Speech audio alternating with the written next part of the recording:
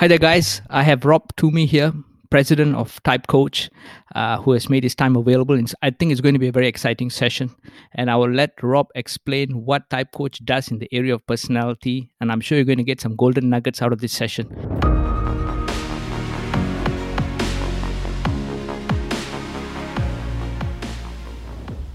Sure. Well, it's a pleasure to be here, Gerald. And I think this is a very interesting topic for me, so I'm excited to share. So Type Coach is an online system that helps people communicate and influence more effectively. We've taken the principles of personality type and put it into application. So the basic principles of extroversion, introversion can now be applied to the context of communication. How do I approach someone who's different from me in a style that will most likely resonate with them and get my message across most effectively? Thank you for that brief introduction, Rob.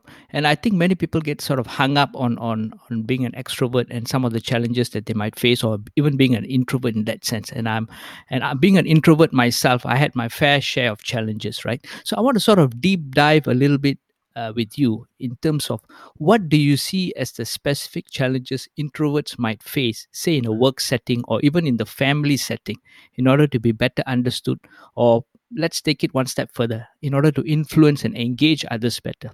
What do you see as the main challenges? Sure. Well, so first I'll point out that this isn't really about social graces and, introverts can be the life of the party and so on. The key piece is just where we get our energy and also some mental functioning. So what we find is that extroverts do their best thinking when they have a chance to talk. And so you'll see them in the context of influencing, having an easy time sort of navigating environments where there's not a lot of pre-planning or pre-thought. They're just sort of working it out as it goes. We find that introverts do their best thinking somewhere between 2 and 48 hours after a complex topic has been introduced. And so their best thinking emerges, not in that moment, not necessarily 30 seconds after someone's asked, hey, Rob, where do you see your business in 18 months? That sort of complex question requires some thought and some integration. So right off the bat, we start to see some opportunities for introverts where in the context of influencing, they can say, all right, well, how can I make sure that if I have a complex topic that I need to process, I've created enough space for that prior to the moment of truth when I need to get that message across to someone else? It's interesting that you talked about the moment of truth. I think sometimes the moment of truth sort of hits us left field, that we are not really prepared for it in that sense. And how do we sort of set ourselves up for success? I think this has been the challenge that I've encountered, I think, years back in that sense, when you're not really sure what you're up for or what you're going to be up against. And I think in this day and age where perception is reality, sometimes when you're seen in a certain way, how do you overcome that challenge in order to be seen differently? Sure. Well, you're touching on two parts, right? So the first is anticipation. So introverts are at their best in the context of influence when they've put some time prior to the communication, whether it's in face to face or Zoom or over the phone, to anticipate what the other person's questions are going to be and put some thought into what their ideal response would be. And it's not that they have to anticipate everything. This is the key. They just need to anticipate, enough of the sort of questions or comments that are coming in to be able to intelligently respond with their best thinking. And then when there is that curveball, that unexpected thing or question that's been brought up, by having answered so many of the other ones, they can say, you know what, Rob, that's a really good question. I want to put some thought into that and come back to you with a really comprehensive or thought through answer. And that actually builds credibility, as opposed to the alternative, which is trying to go against the grain of their personality and make something up in the moment. Well, I think that's a good strategy, I think. But I think it's kind of difficult to come up with that response if you're not prepared for it in that sense, right? Yeah. And what's interesting, yeah, it's totally true. In that moment, it's difficult, but what we notice is there's a big difference between introverts who have the confidence to stand up for that particular piece and others who sort of get pushed around by the social requirement or the sort of expectation that they act like an extrovert. Right. So I think coming back to the point on perception is reality, right? So having sort of gone through that whole sort of situation where you're kind of slow to get off the blocks kind of a thing, and you're being seen in a certain way by your boss or by stakeholders that matter in your organization. Like they say, perception is reality. So how do we come back from that, Rob? I'm particularly interested in your insights around that topic. Yeah, I think that what you're touching on now is slightly different, which is the perception that often extroverts have that there's a low level of engagement or interest in a topic because they're not seeing the same level of energy displayed in the other person's behavior that they, the extrovert, would have. And so they often misinterpret that lack of energy as a lack of engagement or curiosity or interest. And so the introvert has a couple different moves, right? So the first is to say, Rob, I know I don't show it on my face, but I want you to know I am extremely excited about this opportunity. And say what is not being said on their face or in their body language, sort of explicitly. The second thing is, to mimic some of those behaviors and say, what, I've got to bring up my energy level to let the other person know that I'm feeling it this time. And between the two of those, you can usually get the message across. I also think in the context of a team, just having the explanation of, hey, look, to your boss, Karen, look, you and I are different personalities, and I need you to understand that I carry my excitement on the inside. And you may not see it as clearly on the outside as you would with some of my colleagues, but I'm fired up. I believe in this. I am ready to go. And just say you can even do that in the context of a one-on-one conversation, because it answers the lingering question that a lot of time extroverts have in their head, which is, where is this person at? And without some explicit signal to that effect, it's difficult to fill in the blank. Excellent, Rob. I really like this idea of signaling that you talked about. End of the day, it comes down to basic communication, right? Saying what is really going on in your head, at least giving them a primer as to what you're thinking about or where you're coming from, so they don't sort of misinterpret your behavior, right? In that sense. And Absolutely. yeah, and it's kind of a interesting concept that you put out there. So how do we go about practicing these skills? I'm just thinking out loud in that sense, right?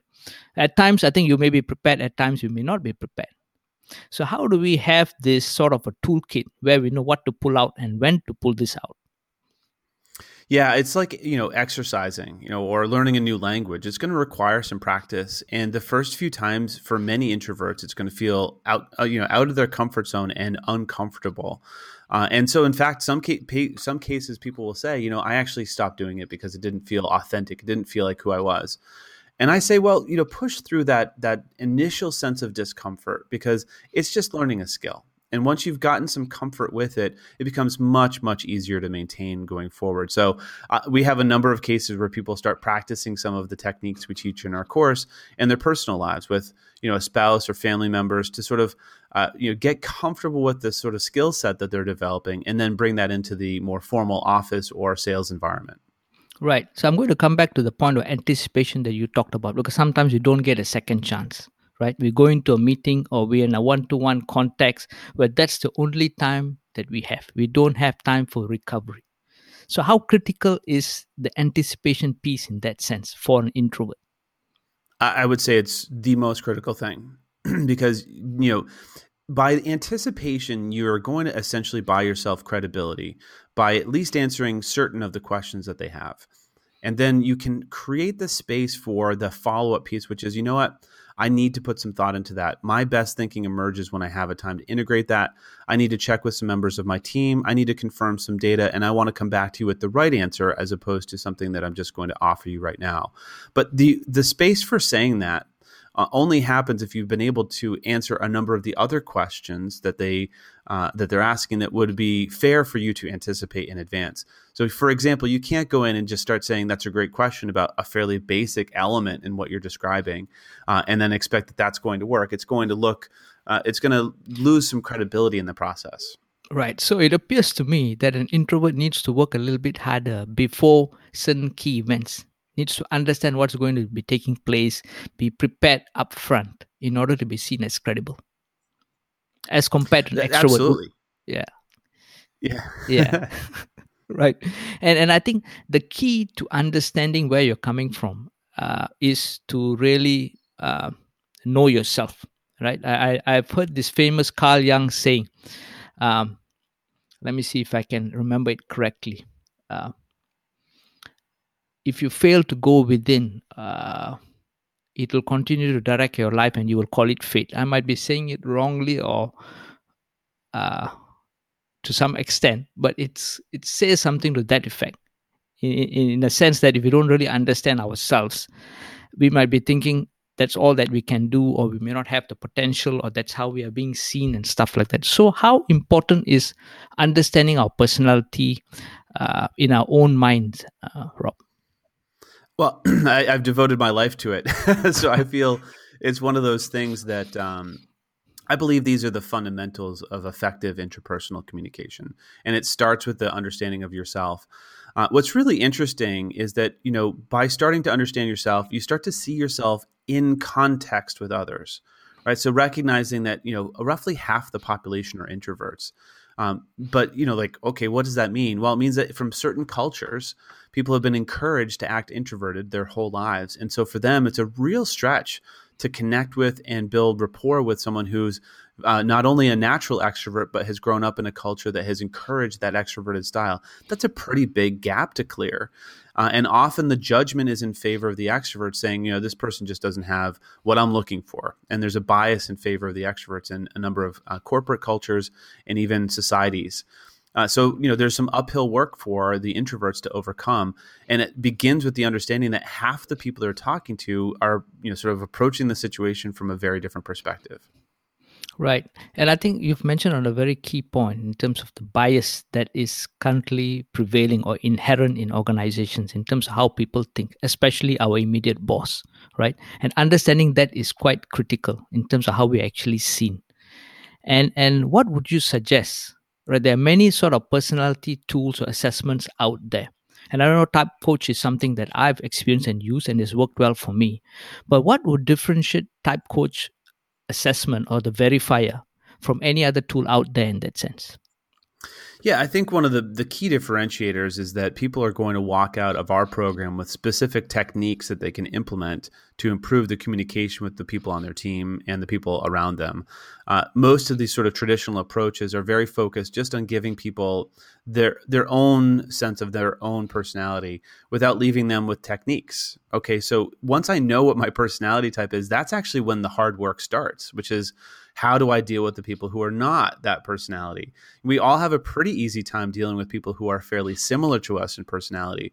But what historically has not been provided, and what we're trying to do at Type Coach, is give people very specific techniques on, when you're dealing with this person, here's what you, specific to your personality, need to keep in mind in order to make the connection, build rapport, get the person to buy into what you're suggesting. So that would, in a sense, also require the person to understand what the other person's personality is, whether it's they're an extrovert or an introvert. And how easy is it to make that assessment, Rob, in that sense? Well, yeah, there's two ways, right? So first, for teams, we basically have them go through the assessment and share the results into a chart, which provides them, it really spells out the advice given the team distribution of personality. So that's the really easy case. In our training, we're teaching people how to identify preferences in others based on clues and behavior. And actually, the introvert-extrovert one is pretty straightforward. It's actually fairly easy to spot. And if we flip this around, instead of talking about what the introverts need, let's talk about what you need to do when you're dealing with an introvert. It's the same principle. That 2 to 48 hour rule is essential. You don't want to expect walking into that meeting that you're going to get their best thinking straight away. So plant a seed. If you're trying to influence a client or a prospect, your boss or your spouse, they want some time to reflect on it. And so if you can honor that preference by saying on Wednesday, I'd love to talk with you about this on Friday, and plant the seed, they'll come back engaged and ready to participate on Friday.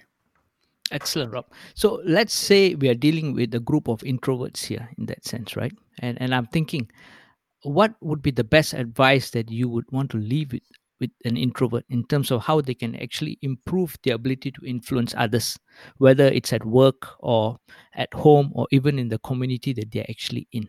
What would be the starting point? Yeah. So first, anticipation. And second, in conversations, in meetings, or just one-on-ones, participate early. And this is one of the little nuances we picked up along the way, Gerald. So introverts, if they wait too long in the conversation to participate, actually find it much more difficult to insert themselves into the conversation later on. So if 10, 15, 20 minutes have gone by in the meeting, it's really much more difficult for them to summon the energy to insert themselves into the conversation. So anticipate what the conversation will include. Even go to the person who's managing the meeting and say, hey, what are the things that I should be thinking about ahead of time? and then come into the meeting prepared to participate early. And what we find is that the introverts who do this actually find it really easy to continue participating during the course of the meeting, and it established their engagement. It established their sort of, the fact that they're actually participating in this means that, you don't have to worry about where their thinking is at. It kind of feels that you're building your confidence early on, upfront in the discussion. Sort of, I would, to some extent, exerting your voice, right?